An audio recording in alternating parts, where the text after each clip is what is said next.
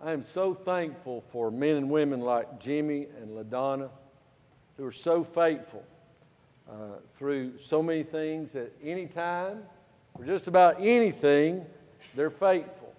And to serve, it amazes me the amount of spiritual talent that we have, that if Matt's out of town, that Timmy can take it. If Matt and Timmy's out, Philip takes it, and they're faithful to it, and to fill in at the piano and to take care of Sunday night services and all that. I remember in my first church when our piano player got very sick, and we went for about 3 months with just hoping we could find a piano player, and one would show up every once in a while.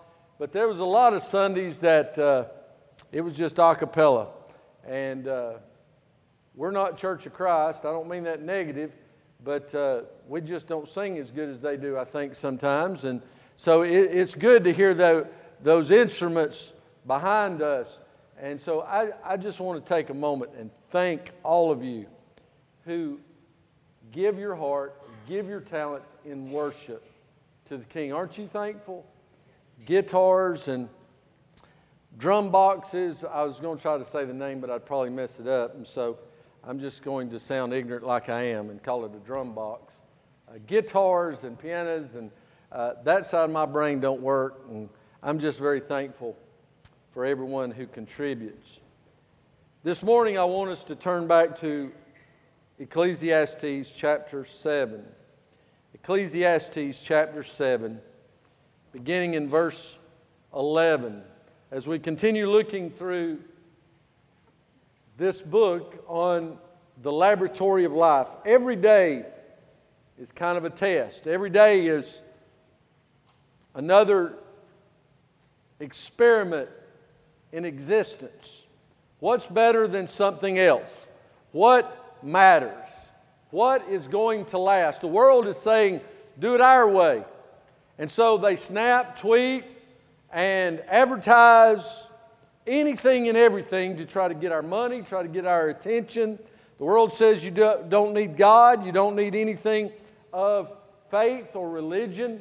And yet Solomon tells us throughout this book, I've tried it all, and when it comes to the end of the day, when you put it in the balances of eternality, that which is temporal and that which is not of God will not last. It's vain and vanity and a bursting bubble that leaves no residue or evidence it was even there. But God remains. Our hope is built on nothing less than Jesus' blood and righteousness. I dare not trust the sweetest frame, but wholly lean on Jesus' name. The last couple weeks, or last week, both services, we looked at being distracted. He talked about how money and health and all the things of life, all the trappings can suck us in and clamp down with its teeth into our life so that we're distracted from who God is. And some of us are just honest, say, look, I've got so much going on in my life, not reading my Bible, not praying, not attending Sunday school, I'm not giving, I'm not serving, and I've got to make up my mind. Well, today's your day.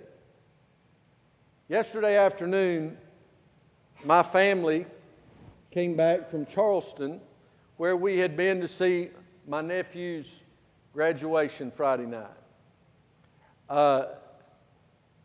How many have never been to Charleston? Don't go. You think Atlanta traffic's bad? It's beautiful. If you love traffic, go. But we went, enjoyed a great time with Becky's brother and our nephew Mason. Sat through 4 hours of the graduation of the largest high school in South Carolina, where they called 961 names. And got out of there at 10:30.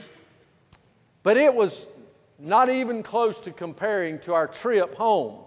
So we're going down 17, and we're trying to get to the expressway, and it was clouding up. Man, it was a terrible looking cloud, and I know y'all went through some bad weather.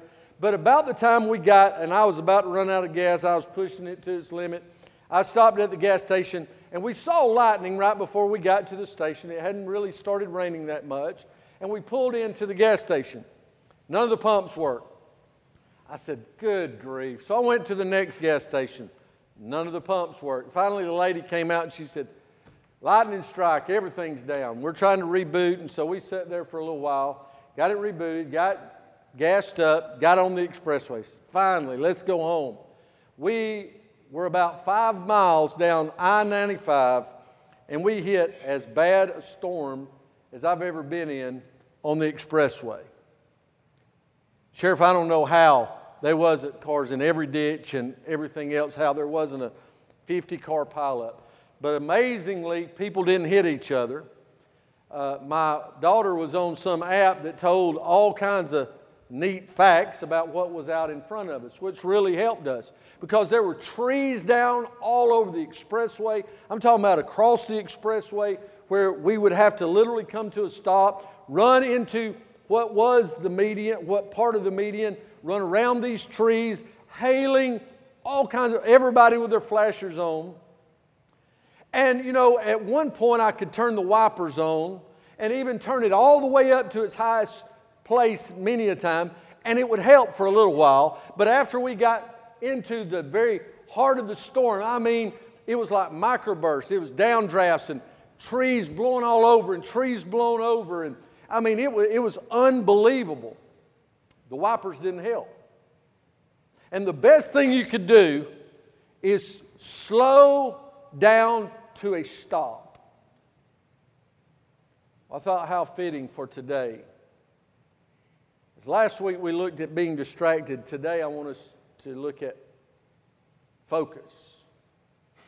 How we need to focus. I'm going to tell you, I was drawled up. They're all sitting back, laughing, having a big time. I think Alyssa was stressed out with me because she was kind of quiet back there. But I'm just drawled up. I mean, you want to talk about not driving distracted?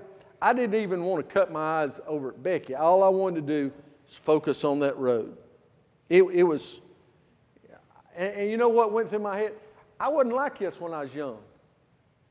I just drove through, you know, I just kept hammering it down, and there was those knuckleheads that come by me like that. But you know what? There's part of getting older that's pretty smart.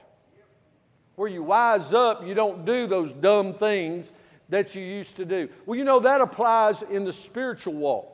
The older we get, the more we ought to open our eyes, stop being distracted by all the busyness of Christianity and life and ministry and worldliness. I'm not talking about just open, blatant sin. I'm talking about the hidden sins of our life that is sucking the life out of our relationship with Jesus Christ. We need to stop and focus. Get it in focus. What does God want from me? Not what does God want for Eastside and what God wants for Claxton. Listen, all that will come into clarity when God's people in a united front have their individual focus on Him. Every song we sang this morning focused on Jesus. Did you hear what Brother Jimmy just charged us in worship? May that be our prayer as we go through the remaining part of this service. Have your own way, Lord. Is that our prayer today? As we look forward to summer, as we look forward to the future, are we saying, God, here it is. Here's my retirement. God, here's my vacation. God, here is my family. Have your own way. That's tough. For some of us, a couple of those may be pretty easy. Whereas with other people, that which is easy for some may be hard for us. But we need to come to a point where we get things in focus. Look in chapter 7, verse 11. Wisdom is good. Now, remember we talked about money and health and wealth and all kinds of things apart from God causes distraction. Today, he brings clarity and he brings it into focus. He says, wisdom is good with an inheritance, and by it there is profit to them that see the sun. Now, this is a unique phrase because everywhere he's talked about it before, he's talked about above the sun or below the sun. But now in verse 11, he says, there is profit to them that see the sun. In other words, they have focus of how they are below the Creator. They're the creation, but God is above them, but they see it. We don't see the separation, or we're not in a place where we fail to see the separation. We see God is God, we're not, but we accept it in the beloved. And so he tells us in verse 12, for wisdom is a defense, and money is a defense. Wow. He talked about money being a detriment before, but now he says money is a defense. But the excellency of knowledge is that wisdom gives life to them that have it. There's a difference between wisdom and knowledge. There's a lot of people with a lot of knowledge. They know a lot of stuff. Hawking, Nietzsche, Sagan, great philosophers throughout time have been brilliant minds. They have invented things and they've figured out all kinds of stuff that's been very helpful to mankind. But it's not wisdom until you know how to handle it. You see, wisdom is the ability to know what is right and do it.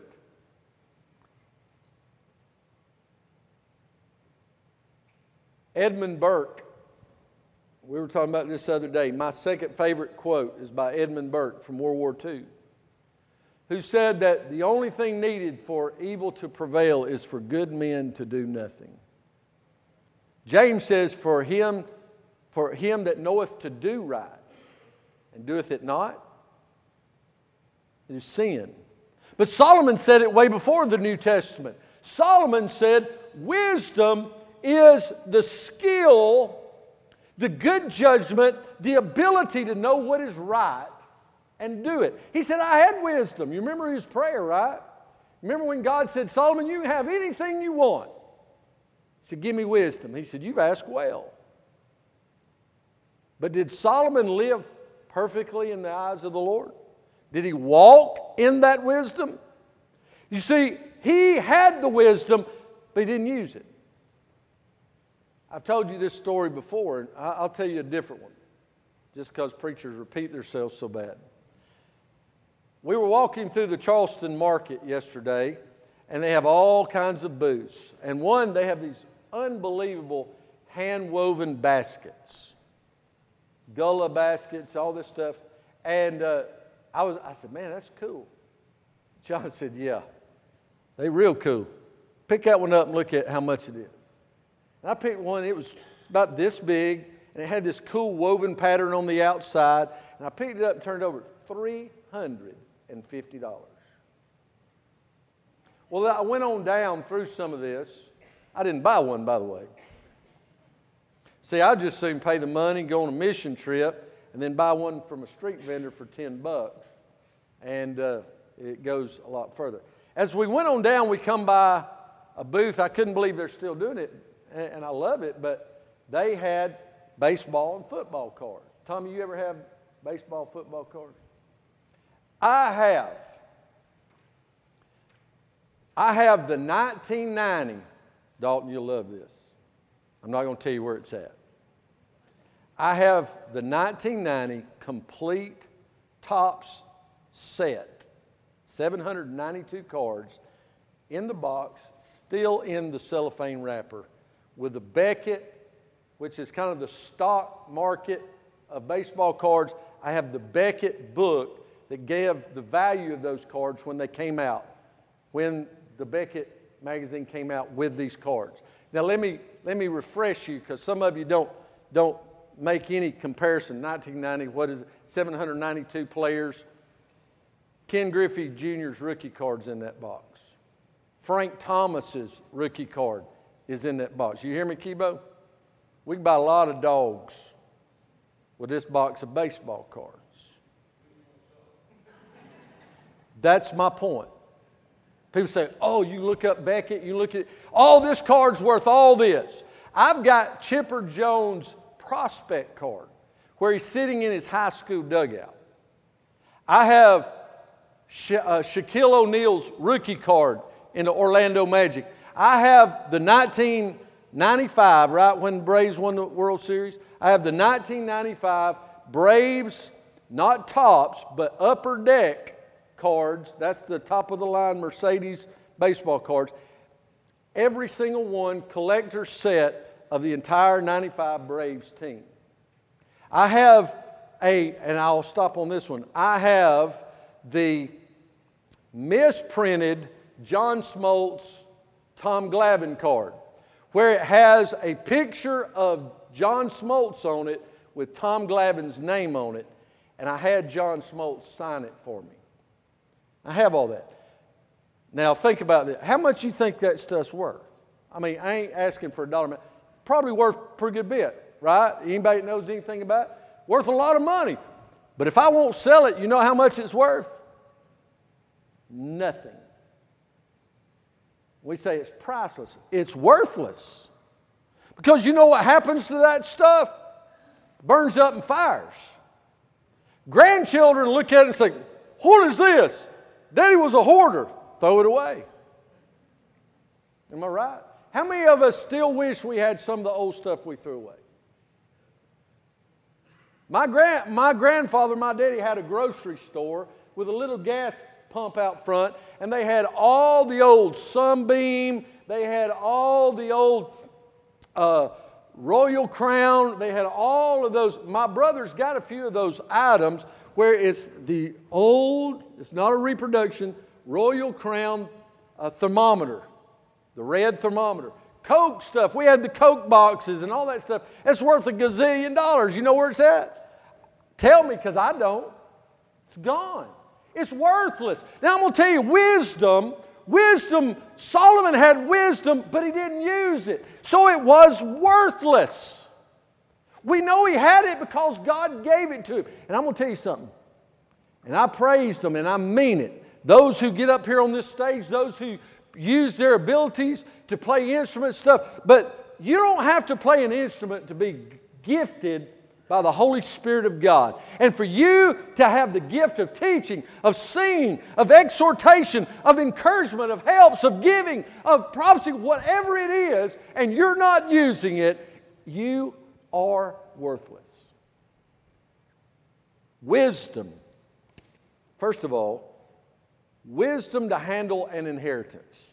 He tells us in verse 11, wisdom is good with an inheritance. You ever sat around and thought, I think I'm going to do a genealogy search. I've got to have a rich uncle somewhere that's close to death. Because I'm broke as a convict. Don't act all spiritual like you wish you didn't have a rich family member. Maybe you do have a rich family member. Inheritance, we think about it, but we think about it as the prodigal. If they'll just die, then we can have something. We can get what we want. We got a scheme to make sure siblings don't get in other things. But he said here, wisdom is good with an inheritance. Inheritance literally means a portion, a possession, or a heritage. And a heritage has two parties in it, right? An inheritance has two parties. First of all, the one receiving from others. So look at receiving from others to us. What would we receive? I'm not asking about China, not asking about vehicles, and I'm not asking about what's in the safety deposit box. I'm talking about the blessings of life. You know what we ought to value more than anything? Time. Time. The wise words. Trey and John, y'all were ordained just a couple months ago. And still to me, the most special time, and all the men in this room I believe would agree, the most special time of our ordination was when they come down and they whispered words of encouragement, words that stick with us, where they encouraged us to stay in the book, to pray, to love your family, to always keep your eyes on the Lord. Don't become distracted. And then they laid their hands and prayed. That part of pouring in, that's a heritage. You understand that? Steve, we got an inheritance from those who ordained us. That's what it's about, is the reception of others. Those who graduated high school still getting envelopes in the mail. Don't that thrill you? Really? It don't do anything for you? I used to like to get mail just to get mail. Back in the old days, if you weren't married and you were a young male, they would sign it Master. They would say, Master Matt C. Brady. Any of y'all remember it like that? Thank you, LaDonna. At correct penmanship, right? And I would get that, but when I graduated, we'd get envelopes from this one or that one, and you knew which one to go to first, because you knew the cheapskates. You sort them out. Then you'd go to the ones that you were banking on. I'm going to get this stereo for this one. This one's the one that's going to get me through the summer before I go to work or start college. It's the blessings, but along with blessings, hear me now. The Bible says, to whom much is given, what? Much is required. Be careful what you ask for. Because the more you get, the more you are accountable for. You hear what I'm saying? I used to think, when I started off in maintenance, construction, working at First Baptist Church Atlanta and then working at the county, these guys that looked so important had these huge key rings. These giant key rings, and they could go anywhere they wanted to go. I thought, man, if I could ever get to the point where I got me a big key ring. And then I got a big key ring, and I thought, you know what? That guy over there don't have to do all this stuff, and he don't have any keys. So I want to give them all back. Because with blessings comes responsibility, and with it comes temptations. We live in the greatest country on the face of the earth today. Now, I'm always careful in saying that because of Israel. But I believe God's blessed us. But I also believe we're living in dark days. Dark days. And it doesn't have to do with a specific person or party. It has to do with the body of work. Hear me now. We are reaping from the fields that we have sown in the last 100 years. We have sown in the fields of free love and do what makes you feel good. We have sown into fields of hedonism. And to put it biblically, Epicurean, I can't even say the word. The work of the Epicureans in Revelation. Where it was just, hey, don't tell me what to do. Whatever I want to do, I'm going to do it. And that's the right way. Your morality is not my morality. We have bought into situational ethics and emotional ethics. And what's happened is we have inherited freedom and the temptation to think we can do whatever we want. Freedom does not mean you can do whatever you want. Right? I can say I'm a free American. We've got this group now that they say I'm a sovereign American. Police can't say anything to them, do whatever. But I guarantee you, if I go down and bust through the gates at the port, say I can just go for a ride on a boat. Somebody's going to stop me, ain't they? You ain't going to come into Evans County and just do whatever you want to. Right, Sheriff? I mean, I've been around Dale and Edward and all these other police officers long enough to know you can't just do what you want. So does that mean you're free? You're free to do right, you're free to do wrong, but wrong still has consequences. We need to understand receiving blessings also opens up the door of trials and temptations. And he tells us wisdom is good with an inheritance. In other words, the inheritance is fine as long as we're wise with it. As long as we're wise. Think about it. Who are some people that comes to mind who had great inheritances, who had great blessings thrust upon them, they couldn't handle it? I'll tell you one I think of right off the top of my head was a woman named Patty Hearst who couldn't handle it. There are Rockefellers, and there are great people who have done great things in America, but their kids couldn't handle the inheritance. God has given us much more than they could ever have. You know what the greatest blessing in the world is that we're mishandling? Y'all ready for this? To know God, and the greatest commodity of them all, the love of a Heavenly Father, and the possession of eternal life, and walk day in, day out without telling someone else they need Jesus. He said, we shouldn't use terms like soul winning and things like that. And it's up to God. But the Bible tells us in Proverbs that he that winneth souls is wise. There's wisdom for those who have a burden to tell their neighbor, to tell their enemy, to tell their family member, Jesus Christ died for your sins. What if somebody wouldn't have told you?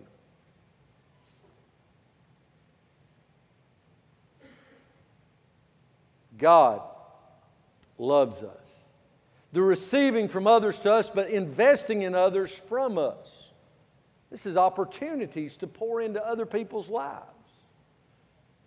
I'm going to tell you, I spent 2 days, the early part of last week, at the Georgia Baptist Mission Board for a shepherding conference. And two professors from New Orleans Seminary came, and about 50 of us pastors, staff members, sat in that room, and through the staff of the Georgia Baptist Mission Board, these two gentlemen who are the doctoral committee at New Orleans Seminary poured into our lives. They didn't say, hey, this is the way to have a successful church. This is how to build a mega church. This is how to be number one in baptism, number one in Sunday school. Matter of fact, they did exactly the opposite. They said, are you going to the doctor once a year? Are you having blood work? How's your emotional health? How are you living with your family and with your church? Have you been hurt? How are you dealing with that hurt? One of the books that we discussed and we read said how to escape from the success syndrome of walking away defeated because nobody came to the altar, because you're not leading your association in baptism, you're not in the top 100 in Sunday school. Does that mean God doesn't love us and not working in our lives? Listen, we've been given opportunities right here. Amen? And we have a chance to bless others with the blessing we've received. Y'all remember having a cake auction here? Y'all remember that? I think we sold, last time, Faye, you may want to help me. One, we had like 27 cakes. One, we had like 31 cakes. And the first time we raised somewhere around $5,300 to $5,800. Second time, over $6,000. I love all of you. Miss Dean, your hummingbird cake is thebomb.com. I love that stuff. But can I tell you, I want to burst your bubble, but there wasn't a cake in there worth $350.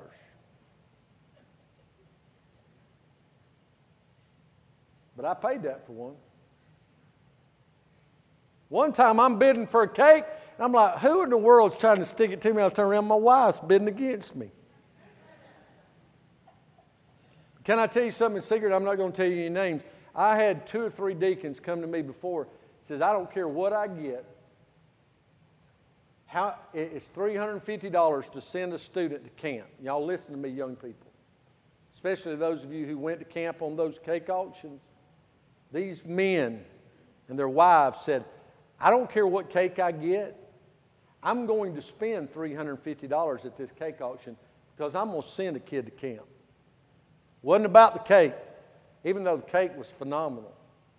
I mean, we had 3 cakes on our counter at home. Somebody came in, I said, y'all want a $37 slice of cake? Trying to recoup some of my losses, pour it back into ministry, you know. Every bill was paid because of that auction. Every bill. And it had nothing to do with cake. It had to do with pouring into young people's lives because they knew when they went to camp they'd be blessed. Opportunities to minister to your children, to your grandchildren. Look, be wise with your finances, but be wise with your spiritual walk so they see, so that when you're gone, they'll look back and say, Daddy was a man after God's own heart. Mama prayed and loved us kids and took us to Sunday school. Your kids will not talk about the Sundays you missed to go to ball practice. They'll talk about Bible school. They'll talk about Sunday school. They'll talk about the Sunday you made them go to church, and that's the day the Holy Spirit convicted them. They walked out. They poured out their heart before a holy God. God saved them. That's what it's about, church. Not saying vacation's bad. Not saying all that. But we need to get it in focus now. What matters? Investing in others. But then, not only wisdom to handle an inheritance, wisdom to understand and accept providence. We quote this one scripture. Once again, it's one of those Philippians 4:13 that we will stretch this thing till the rubber band is broke. Romans 8:28. For all things work. All things do not lounge around. All things work together. All things work together for good. Who's good? His good. And the good for us. Because I'm going to tell you something. If you're a parent, you ought to understand this precept of God. Everything your kid wants is not good. And the things that sometimes they perceive as bad is the best thing you can do for them. Am I right? Parents, am I right? I know we're Baptists, but we can say amen. Amen. Listen, we need to grasp the fact that all things work together for good to them that love God. Not love the world, not love our kids more than God, not love our spouse more than God, not love our recreation, our vacation, our vocation, but we love God. And everything else is secondary.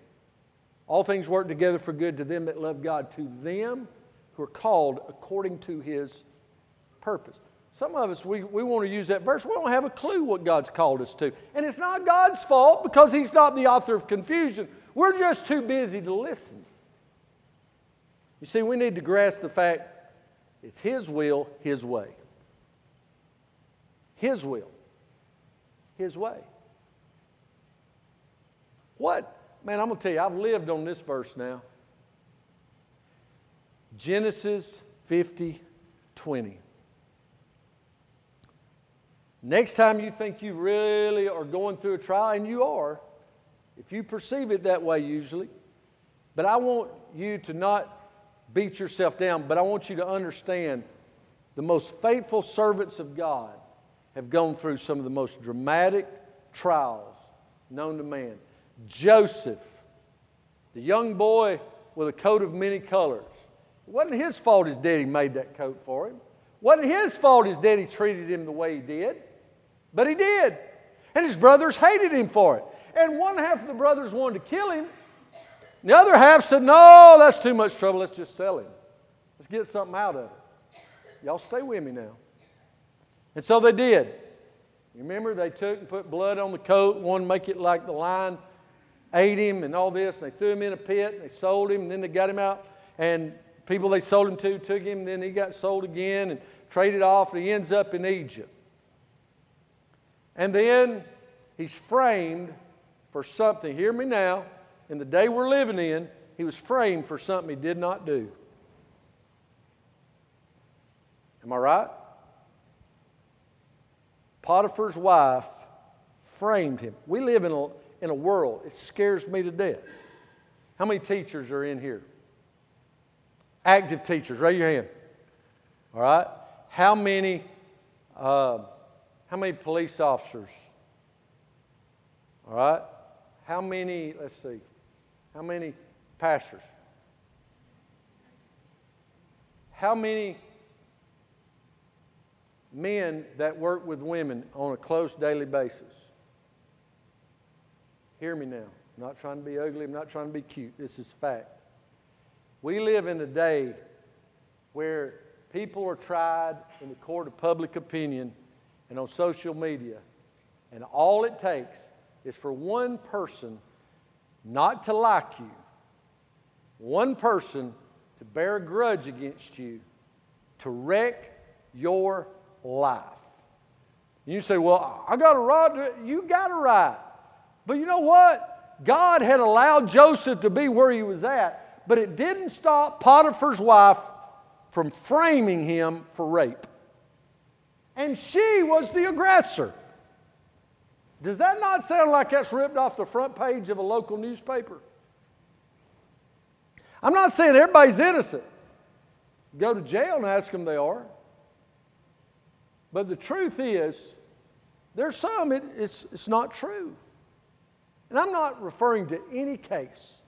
I'm just telling you that when we go through life, we need to have the wisdom to understand and accept providence, because he ended up in jail. He didn't get mad at God. He asked his friends to remember him, and they forgot him, and yet God still brought him out of the dungeon, put him back in the ruler's home, and when it all shook out, he saved his entire nation. And this is the word he said. When his brothers said he's going to kill us, because he had the power, all he had to do is look over and say, that's all he had to do. He said, you meant it for bad, but God meant it for good. For those of you who are in the midst and the depth of the dungeon in life right now, hear me. There's two reasons you could be in there. Number one, you jumped off in it. But there's a place in Jeremiah, it said, and the people took Jeremiah and they put him in the dungeon and put him in the mire so that the water was gone and he sunk up in the mire. Other people, trials and tribulations, they have thrown you into the mucky mire. I want you to have hope, because Joseph was brought out. David said in Psalm 40, his personal testimony, he said, there was a time where I was destitute and apart from God, but God reached down and he saved me. He said, and he took me up out of a horrible pit and out of a miry clay, and he has put my foot upon the rock, and he's established my going. Amen. Because I'm going to tell you, I have been a dungeon dweller both ways. And after someone's thrown me into that dungeon, into that murky mire, you'd think I'd have enough smarts not to jump back in. But I'm not that smart. And for whatever reason, I dive back off in it. We need to see His will, His way. See it, follow it. Sometimes it's not fun, church. But where does the Bible say to us, ye must be born again to have fun?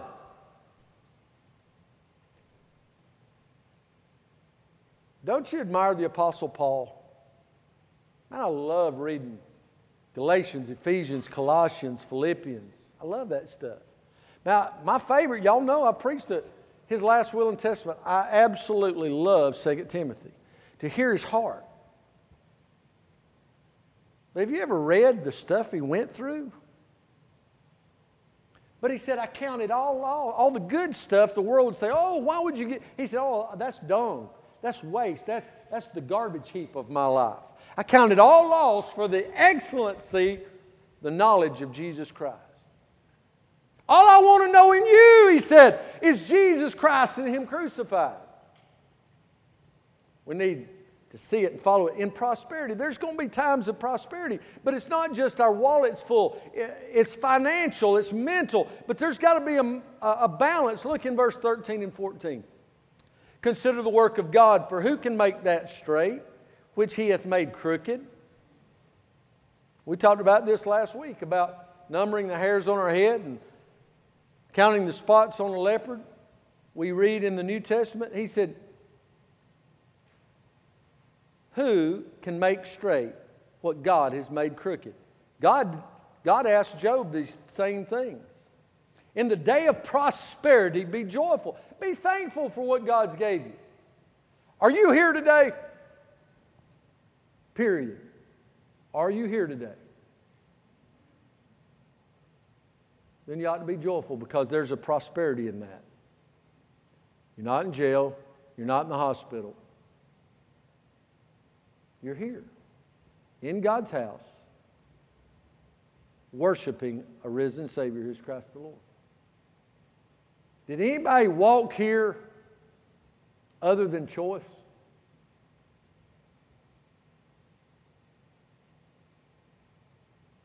We're blessed, church. We're blessed. And we need the wisdom to understand and accept God's providence.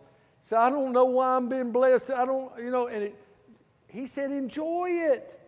Enjoy it the right way with wisdom, but in the day of adversity, consider. Because there's going to be good days and bad days. So what's He telling us? Balance, church, balance. Not this spiritual roller coaster where we have the spiritual highest of highs and lowest of lows. We either want to preach and lead the Sunday school and sing every special. We even want to lead in quiet, silent prayer. But when prosperity seems to wane and it seems like everything in the world's against us, we quit God, we quit church, we don't want to sing, we don't want to talk, we don't want to be around God's people. It's this. That's why we see people come down, they're fired up for God, I want to get baptized. And 3 months later, Homeland Security couldn't find them. They're gone. Because it's this up and down, up and down, up and down. He said, find balance. Be joyful. Consider it. Because it's going to be emotional. It's going to be spiritual. It's going to be mental. It's going to be physical. We need a balance to accept God's got a plan for our life. Does anybody believe that? Do you understand it all? But you believe it. You know what you just said? I have faith. I have faith. Now let me finish. Wisdom to recognize righteousness, wickedness, and know the difference. He said in verse 15, all things have I seen in the days of my vanity. There's a just man that perishes in his righteousness. What's he saying? I would term this a martyr. He said there are men who have died because of living right. He said and there's a wicked man that prolongs his life in his wickedness. Have you ever looked at a situation and said, God, why? Why? They're living like open hell. They mock God, they mock you, they mock the church, they come after everything that is right, and yet they continue to prosper. Read the psalmist. He said, not for us to fret because of evildoers. God does not forget. And it's God's job, not ours, to try and even pray for retribution. I know it's hard not to follow the imprecatory Psalms and say, God, rain down hellfire and break their bones and kill their family. And it's hard not to do that sometimes, but he said here, be not righteous over much, neither make thyself over wise. Why shouldest thou destroy thyself? What he's saying is, follow correctly. Follow God correctly. It's the picture, if you will, picture the temple altar, and there's a bunch of guys standing up over here. They got nice looking suits, a lot higher dollar suits than this. They all clean, well-coiffed hair, good-smelling stuff. I mean, they're sharp. These dudes, they're movers and shakers. It's like if I could get in that circle, I could move up. Then way down there on that end, there's a very unattractive, almost just unnoticeable man because he's on his face before God. This is a real picture because Jesus said this was the Pharisees. And they were all standing around, and one of them happened to elbow the other one and said, "Look down there. Who is that? This sounds like church, don't it? Hey, you know who that is? Man, do you smell something? Does the guy not know it's church? Why won't he shave or something? I mean, don't he have a better shirt than that? Look at him. He don't even know what he's doing. He's down there. God, thank you. God, thank you I'm not like that. God, thank you you've blessed me so much I'm not poor like the Haitians. God, thank you I don't live in Europe in a third world country." I'm going to tell you some stuff we do thank God for. God said, "Don't thank me for that because that's your only focus." Thing. They said, "God, thank you that we're not like Him. We don't pray like Him. Lord, we tithe and we give and we pray." Everybody knows we're sold out to religion.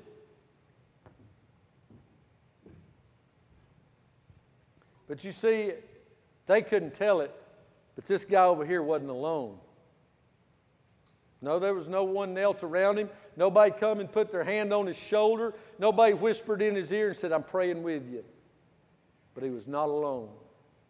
Because as he would not even lift up his face because of the holiness of God, and he smote his breast and he said, "Oh God, have mercy on me, a sinner." The presence of Almighty God fell on him and dwelt among him. And he said, "This is the guy I choose, not that generation of vipers." Now, who are you? Who are we? We must follow correctly. It's one thing to do true religion, which is care for the widows and orphans. And it's another thing to have a form of godliness, but deny the power thereof. Flee continually. There's always somebody after us. Satan will not retreat until the Lord raptures His church home. Don't go to sleep, senior adults. Satan's still walking about as a roaring lion, seeking whom he may devour. He wants our young people, but he wants our senior adults as well. Flee continually.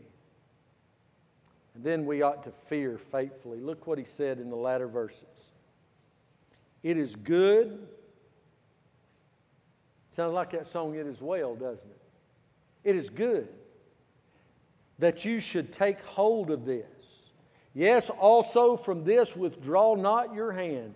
For he that fears God shall come forth of them all.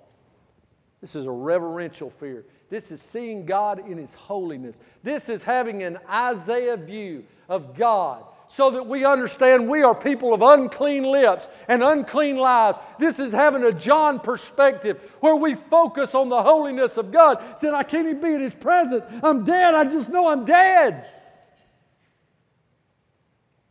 We need to fear faithfully as they come to the instruments. Are you focused?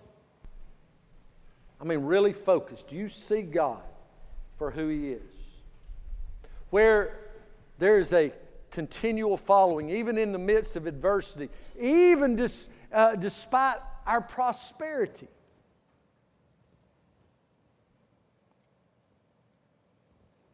Are we where God wants us to be, walking in wisdom? Remember, it's skillful. Are we investing in others? Is our heritage going to be that we were wise with God's words?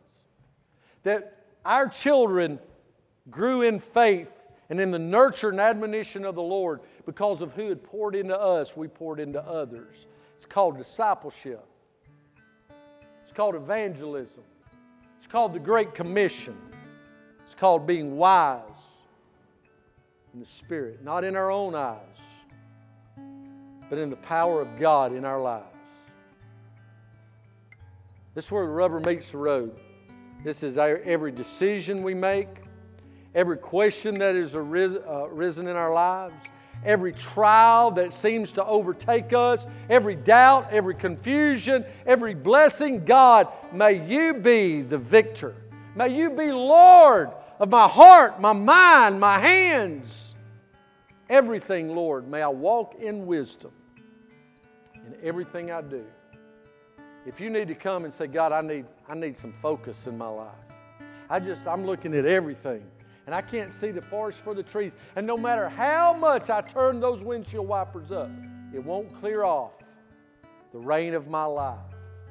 God's saying, pull over. Here's your rest area. Pull over. Pull over. And find rest for your weary heart, mind, and soul. God will restore you. God will encourage you. God will strengthen you and make you what He's called you to be. Come. Trust Jesus. Stand and come right now.